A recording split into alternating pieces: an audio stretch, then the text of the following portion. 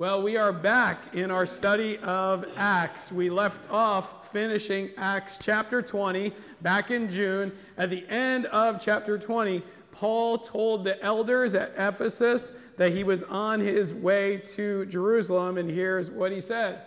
And now behold, I am going to Jerusalem, constrained by the Spirit, not knowing what will happen to me there, except that the Holy Spirit testifies to me in every city that imprisonment and afflictions await me.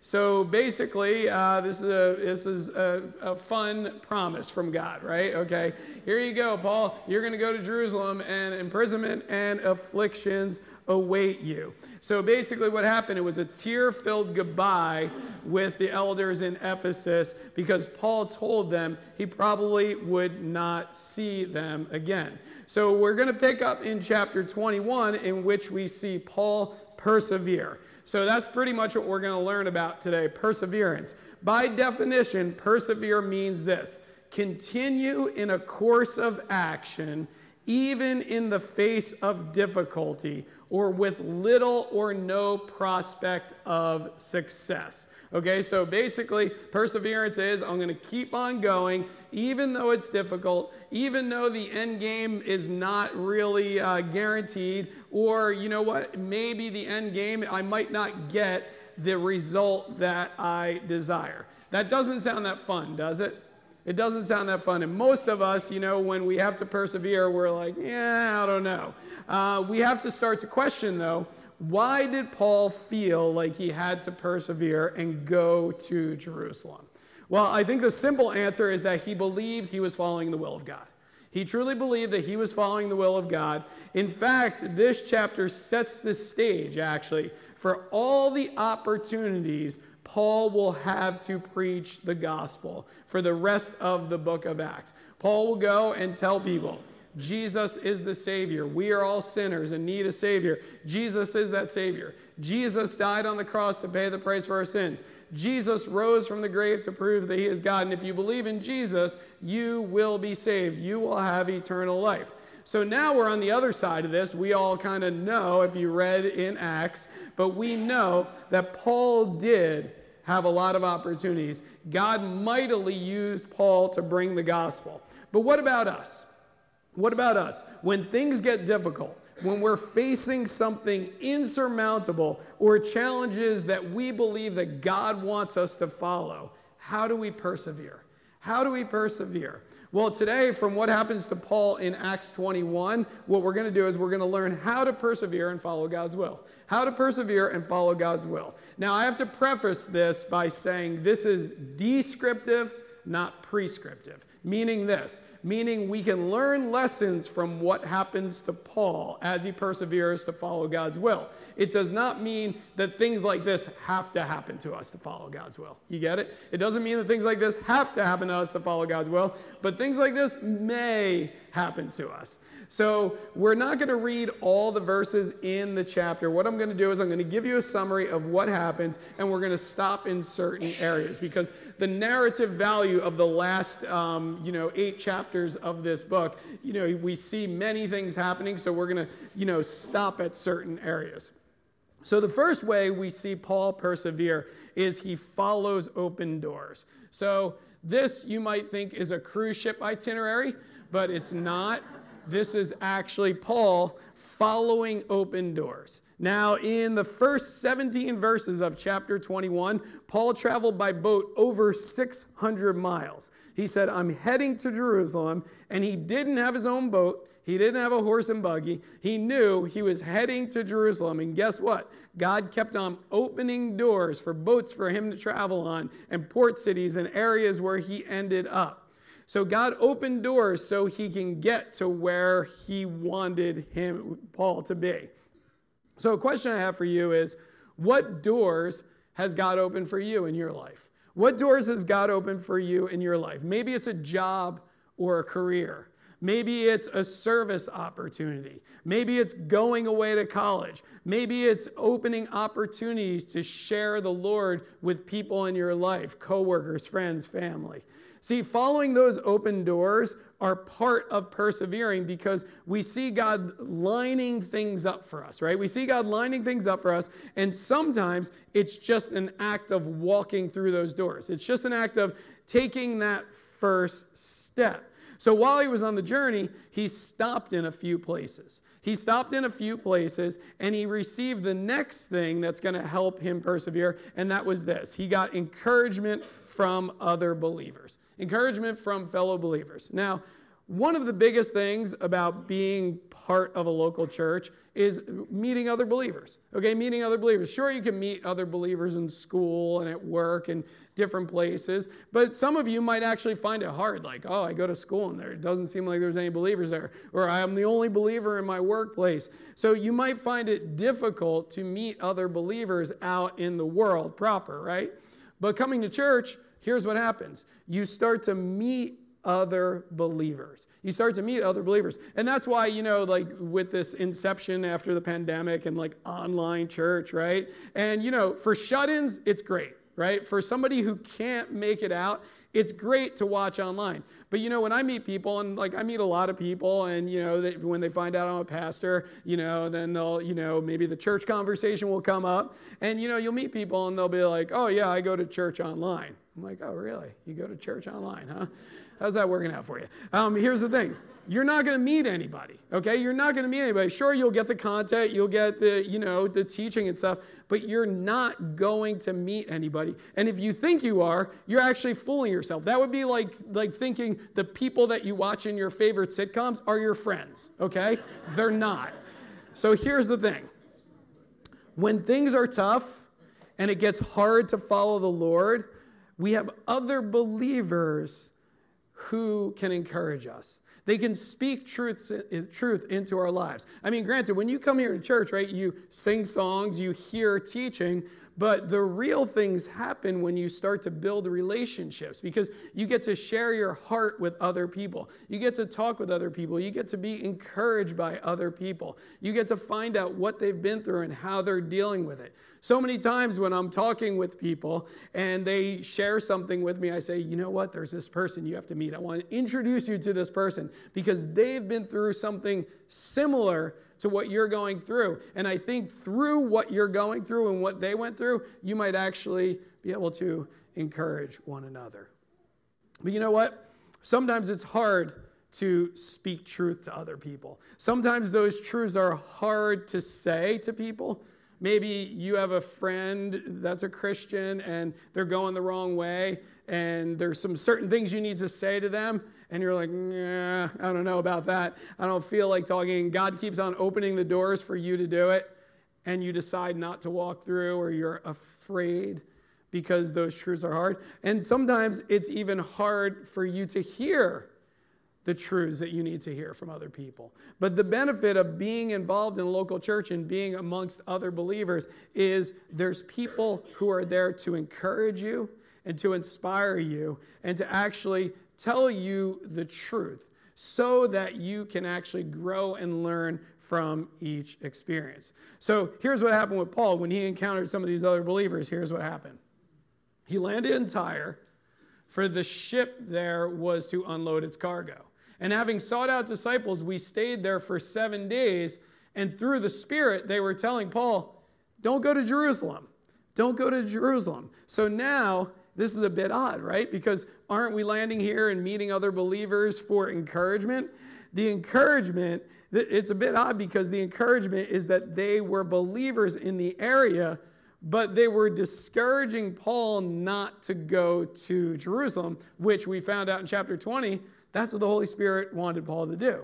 So obviously, they were concerned for his safety. But the problem with this passage, it says, through the Spirit, right? Through the Spirit, they urge Paul not to go. So based upon what we learned, like I said, in chapter 20, it seems that the Holy Spirit was laying it on Paul's heart to go.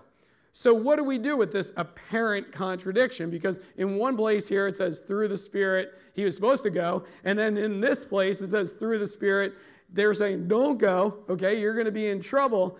And I think the way that we can take this is a warning that Paul would be in danger in Jerusalem, and not that he should not go to Jerusalem. Because think about this. When we read Acts, right, we have the whole story. But these believers that Paul came upon, we don't have any other information that these believers that Paul said, well, here's the thing, guys. I'm going to Jerusalem, but the Spirit said it's going to be tough. I'm going to face prison and affliction. So basically, this, in some senses, is more validation of what is to come of Paul. But Paul is still supposed to persevere. So next we see these believers then rally around Paul, because he's going to Jerusalem. When our days there were ended, we departed and went on our journey. And they all, with wives and children, accompanied us until we were outside the city. And kneeling down on the beach, we prayed. What a beautiful picture, right? These believers are going out. Paul's going off on a ship, heading to Jerusalem, knowing that he's facing affliction. He's got to persevere. And now you have these believers gathered together, husbands and wives and children, all gathering around and sending them off and praying for them. You know, persevering is easier when we know we have the prayers of fellow believers. You get that?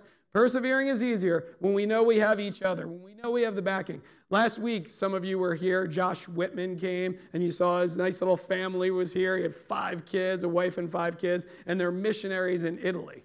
Well, you know, when these missionaries contact us, like, we don't compel them to come. We support the missionaries, right? And we give them monthly. We support them monthly. But we never say, and part of your monthly, part of our, us supporting you monthly, you got to visit us every 4 or 5 years, and take over a service. We don't do that. In fact, I've told missionaries, like, if it's tough, you don't have to stop here. It's cool. We're praying for you. We got your back, okay? We're going to give. We're not going to say no funding anymore because you didn't stop by. But the flip side of it is when they do, guess what happens? We encourage them. We pray for them. We give to them. You guys generously gave to them last week, $1,641. And you know what? I love when that happens. And it happens almost every missionary. And, we count up the money. And especially when I go up to give them money, I always tell them how much it is because we put it in an envelope, but I want to see their face. And they're always like, oh, wow, I can't believe it. You know what I mean? Because a lot of churches, they'll give them a couple $100 when they come. They say, oh, we already support you. We'll give you a couple $100 as a speaker's fee. But that's not what we want to do. We want to encourage them. We want them to leave being encouraged by their fellow believers. Knowing we have people in our corner, and in some cases, people to pick us up when we're knocked down. Like Ecclesiastes tells us, like, woe is the person who has no one to pick them up when they fall down. Well, when you are a part of a local church, guess what? You make those relationships. So now they make it to Caesarea, and there are more believers there that they are encouraged by. So let's see. It says this. Jumping to verse 8 and 9. On the next day we departed and came to Caesarea, and we entered the house of Philip the evangelist, who was one of the 7, and we stayed with him. For he had 4 unmarried daughters who prophesied. So now you probably remember Philip from Acts chapter 8. Remember, he was the one who witnessed to the Ethiopian official, and the Ethiopian official said, hey, there's water. Why shouldn't I be baptized? And if any of you are wondering if you should get baptized, we're having a baptism on September 17th in the Bay. So here's the thing, though. Philip was one of the 7, the deacons, remember? And he witnessed to the Ethiopian. Now we're fast-forwarding years, and Paul comes upon him, and we find out that Philip is a godly man, apparently took a wife, and now he has 4 daughters. These daughters are said to be prophesying, which could simply mean that they were praising the Lord in song or teaching others about Jesus. But the point here is this: the work of the Lord continues to be done through Philip, and he raised a godly family. Now, that's so important. Now, to me as a pastor, you know what one of the most encouraging things for me as a pastor is here at this church is when I look out and I see couples in their 30s and they have kids and they're bringing them to Sunday school. I mean, I'm encouraged by everybody. But when I see these couples in their 30s bringing their kids to Sunday school, and I'm like, that kid used to come to youth group. That kid grew up in youth group. That kid, and you know how encouraging that is? To know that when we set a foundation here at the church, it continues on. Nothing more inspiring, nothing more encouraging than seeing people walking with the Lord. Okay? Seeing people continuing on with the Lord. Seeing Philip was encouraging to Paul as he pressed on to Jerusalem, but here's what happens. He gets a little more validation of what's going to happen to him. While we were staying for many days, a prophet named Agabus came down from Judea. And coming to us, he took Paul's belt and bound his own feet and hands and said, "Thus says the Holy Spirit. This is how the Jews at Jerusalem will bind the man who owns this belt and deliver him into the hands of the Gentiles." When we heard this, we and the people there urged him not to go to Jerusalem. Again, not the most encouraging message. Hey, Paul, give me your belt. Let me tie my hands up. This is what you're going to look like, okay? Basically, that's what happens here. So basically what happens is we get more validation of what Paul was going to go through if he got to Jerusalem or when he got to Jerusalem. He knew he would face difficult days, and this prophet was saying, you're going to face difficult days. And notice this. When we heard this, do you know who the we is? Luke. Okay, Luke's writing this. He's part of this. At this point, when we heard this, and we and the people there urge him not to go. So now Luke's like, yo, Paul, okay, I don't know if you should do this. This does not sound good. Seeing that guy with the belt around his hands and his ankles, that does not look like a good thing. But guess what? Paul persevered. Well, what do you do when you find out something's going to be difficult? Have you ever gotten difficult news? You need a health procedure? Uh-oh, right? I don't want to do that. You know, that's why I try to stay away from the doctor, because every time you go to the doctor, they tell you need to do something difficult, right? So, you know, what do we do when we're facing something difficult? Do we do it? You probably know this, that through difficulty, sometimes there are blessings. Okay? Many times there are blessings. In fact, think about your life. Okay? There's many hard things that you do. There's many difficult things that you do. You can name a few. Parenting, difficult, right? Blessing, right? Work, difficult. You get the paycheck, blessing.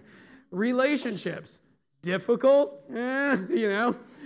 Then you have people in your life, okay? Nobody wants to be alone. Actually, the Bible says it's not good for a person to be alone. Think about it this way. There's going to be difficulty in your life. There's going to be difficulty. But God can use those difficulties. And, you know, when we see, like, you know, maybe you'll hear somebody's testimony, and they go through something terrible. And then on the other side, they're like, but the blessings were this, this, and this. I learned this, this, and this. And you're like, oh, yeah, I want something like that to happen to me. And then it happens to you, and you're like, I don't want this to happen to me, right? You're like, how do I keep my focus? Well, Paul knew what God's will was for him, to make it to Jerusalem, to continue to preach the gospel. So then we go on and see how Paul answers them. Paul answered, "What are you doing, weeping and breaking my heart? For I am ready not only to be in prison, but even to die in Jerusalem for the name of the Lord Jesus." And since he would not be persuaded, we ceased and said, "Let the will of the Lord be done." So here now Paul's saying, listen, guys, how you're acting right now, not encouraging. Okay, I'm not encouraged by this. You're breaking my heart. I need to do this. So notice, we ceased and said, Luke and the rest of them said, okay, the Lord's will needs to be done. See, this is perseverance, and the believers back off and agree. The Lord's will must be done. Now that Paul's following the open doors, he's receiving encouragement from fellow believers, he will also receive encouragement by how the Lord has used him in the past. Now, this is an important lesson for us, okay? How the Lord has used us in the past. You know, the things that happened to you in the past, serve you for the future. Do you realize that? When you get through a difficult situation and then you face another one, it's almost like God prepared you through the first one to get through the second one. So what Paul is saying is like, listen, I'm going to Jerusalem, okay, to share the message, to bring the gospel message. But I'm going to be encouraged by what God has done in the past. Like, God worked with me in the past. Now, we all have ways in which the Lord has used us in the past. So when we're in those difficult situations, a good reminder to persevere is to look back how God has used you so you can look forward into the future. You know, maybe in those past circumstances, you doubted that you can do something or help someone, and God put you in a situation where you could help them, you could encourage them, you could teach them. Maybe he brought to memory things that you learned a long time ago that you didn't think you learned. They had a question, you're like, whoa, I knew that. I can't believe it. So the thing is, God used you in the past, so it shows that it's possible for him to use you in the future. So here's what Paul does. He tells them, he arrives at Jerusalem and visits James, and he tells them how God has been using him. He says this: when we had come to Jerusalem, the brothers received us gladly. On the following day, Paul went in with us to James, and all the elders were present. After greeting them, he related one by one the things that God had done among the Gentiles through his ministry, and when they heard it, they glorified God. So basically, here's what happens. Remember, Paul came from the church in Jerusalem and went on his missionary journeys. That's all our study up until chapter 20, right? So now Paul, because they couldn't just contact people by phone or any other way, he says, listen, I just want to tell you how the Lord has been using me to the Gentiles. So I'm back here in Jerusalem, but I'm encouraged by the fact that the Lord has been using me to bring Gentiles to the Lord. But they inform Paul that many of the Jewish believers, so there's Jewish believers in Christ, many of the Jewish believers are still zealous for the law. Now, what does that mean? It means that they're believers in Jesus, but they have strong religious Jewish upbringing, and they still felt kind of compelled to obey some of the Mosaic laws. So they had been told by non-believing religious Jews that Paul is preaching that they should not follow the Mosaic law, that like he's bringing some kind of new thing, right? So basically he's saying they're trying to malign Paul's mission. So basically now these Jewish converts to Christianity are hearing rumors about what Paul is or is not teaching.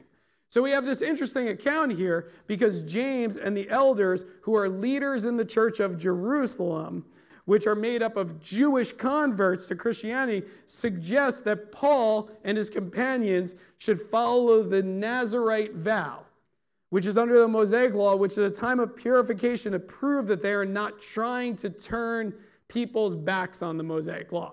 So it's kind of a weird turn of events here. Paul is a believer in Christ, and now he's being encouraged to observe the Nazirite vow. Now, this is something that Paul doesn't have to do. And if you remember back in the Jerusalem Council when we studied in Acts months ago, when an issue like this came up with the Gentiles observing the Mosaic law and different things like that, the Jerusalem Council came to this agreement and said, no, they don't have to, but they should really respect the fact that other people are observing that. Okay, so now Paul and his companions, desiring to spread the gospel, because this is the main goal of Paul and his companions, desiring to spread the gospel and maintain a godly reputation to win people to Jesus, here's what they do next. They persevere by being sensitive to what others believe. Because here's what Paul does. This is pretty groundbreaking, but here's what Paul does. It says, then Paul took the men, and the next day he purified himself along with them, went into the temple, giving notice when the days of purification would be fulfilled, and presented an offering for each of them. So basically, Paul was observing the Nazirite vow. Now, he didn't need to do this, nor was he compromising the gospel. He chose to do this because he was being sensitive to what they believed. He didn't want to put a wall up between him and them. He wanted them to listen to him. These new believers in Jesus felt convicted and forsaking the traditions they were brought up in. They felt convicted about it. They didn't want to forsake the traditions they were brought up in. So now some could argue at this point, which, I thought about this as I was reading it, as I was saying, was Paul confusing them? Was he compromising the gospel? Was he doing something unnecessary? But basically what he was doing here is he was being sensitive because he knew that the more important thing was for them to trust in Jesus. See, as believers today, we can persevere by being sensitive to what other people believe. Yeah, this is important. For some reason, many Christians feel that in order for someone to actually be saved, they have to agree with everything that the church teaches. Let me just clear that up for you. You need to believe in Jesus, who he is and what he has done. That he died on the cross to pay the price for our sins, that he rose from the grave. That's the gospel message. The simple truth of the gospel is Jesus died for you. Okay? There's many different doctrines out there. And what happens is many Christians start to fight over things. Like, remember when I taught through Daniel and I taught you the end times timeline? Okay? That's what I believe the scriptures teach about the end times. Well, guess what? There's other Christians that believe in a different timeline. Do you need to be a Christian? Do you need to believe in one, doctrine of that or another doctrine of that to be a Christian? No, you need to believe in Jesus to be a Christian. You get it? So we can't start to argue over those things. But now let's take another jump. Now we go out into the culture and the community, and there's people that were maybe raised in different religions. They culturally have different ideas, and they believe something that maybe the Bible says is wrong, or we definitely don't agree with because what the Bible says about it. So sometimes as Christians, what happens is we focus in on those things rather than focusing in on their need for Jesus. So we need to be sensitive, because here's what happens. When you're not sensitive, you repel people, and they won't listen to you. And from my perspective, and I think this is a biblical perspective, it is that people need to trust Jesus. And now let the Holy Spirit work with them about all the other things, right? People need to trust Jesus and let the Holy Spirit work about all those other things. Because you know what? Being insensitive to them will actually repel them. Now, this reminds me of the first missionary to inland China. His name was Hudson Taylor. Some of you who know about some church history might have heard of Hudson Taylor. He was born in England, and in the mid to late 1800s, he felt a desire and call to go to inland China. It was like rural China. And he went there 11 times to spread the gospel.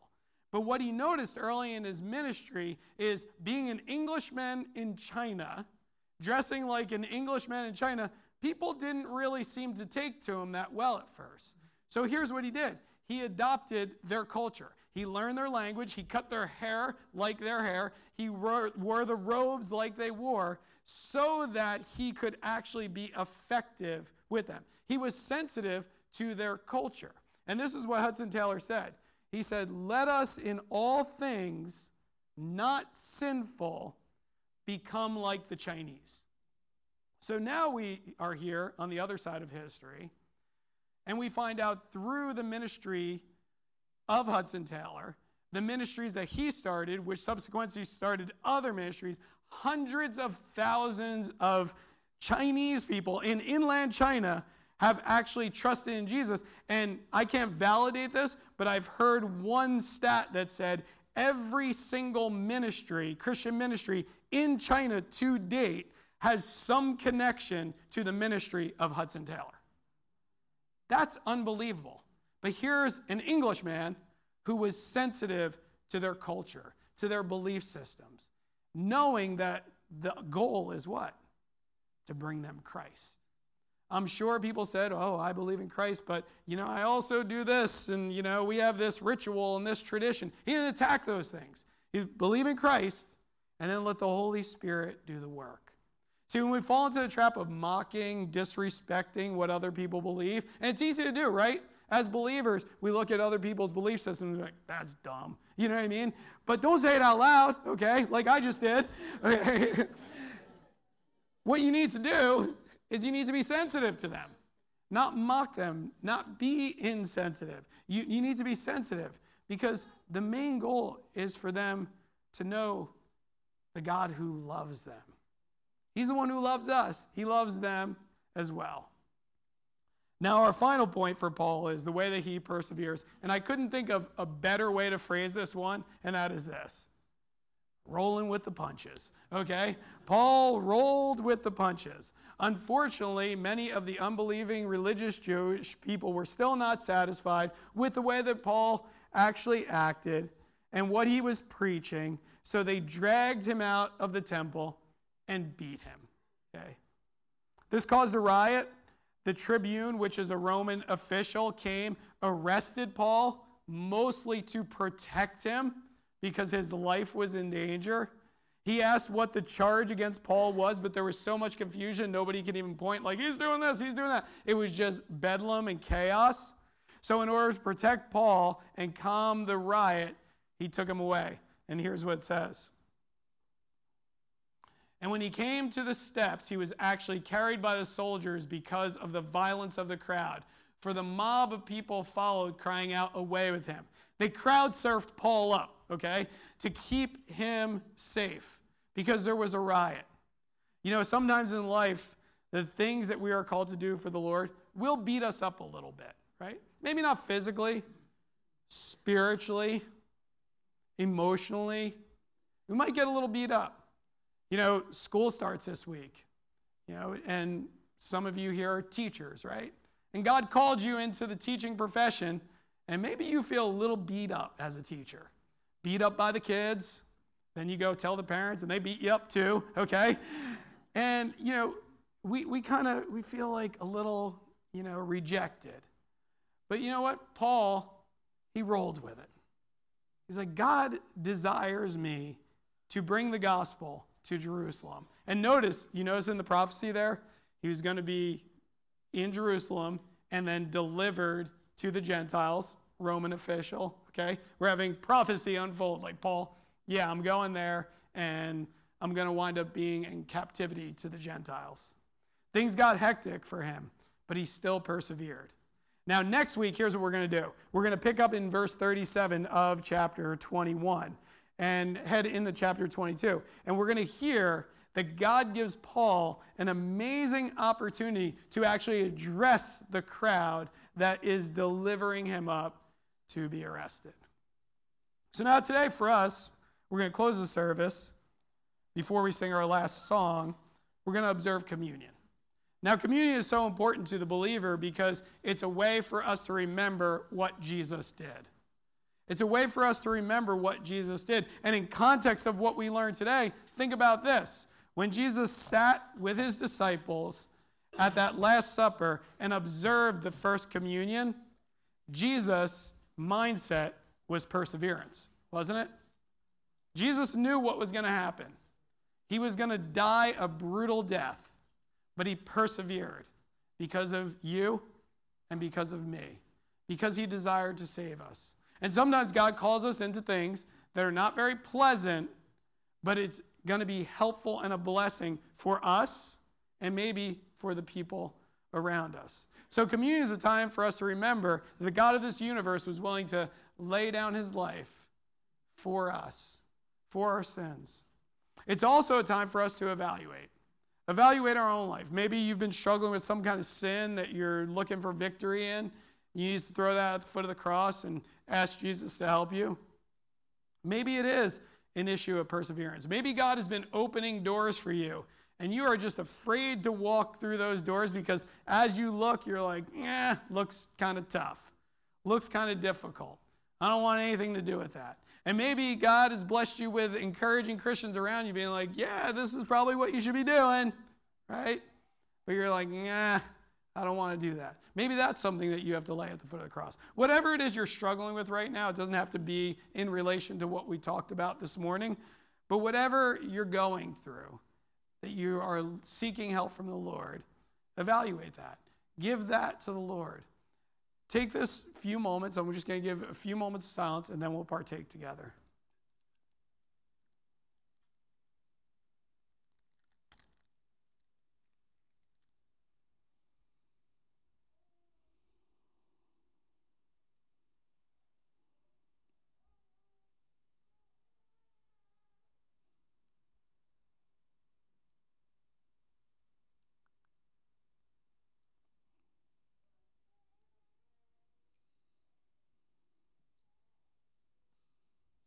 On the night Jesus was betrayed, he took bread and broke it. He said, "This is my body, given up for you. Do this in remembrance of me."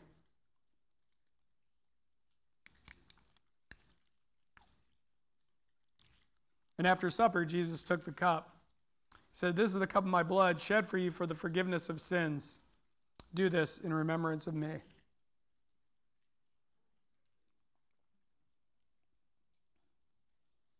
Please bow with me as I pray. Heavenly Father, we're so thankful for this day. We're thankful we have the example of the Apostle Paul persevering, knowing things were going to get difficult for him, but he continued on. We're thankful, Lord, that you opened doors for him to go through, that you gave him believers to be encouraged by. We're thankful, Lord, that he was sensitive to the belief systems of the other people around so that he could be more effective with your gospel message. And Lord, we pray like Paul, that we would be able to roll with the difficulties, the punches that come our way, the things that stand in the way of us serving you. I pray, Lord, that you would just help us to persevere for your glory. In Jesus' name we pray. Amen.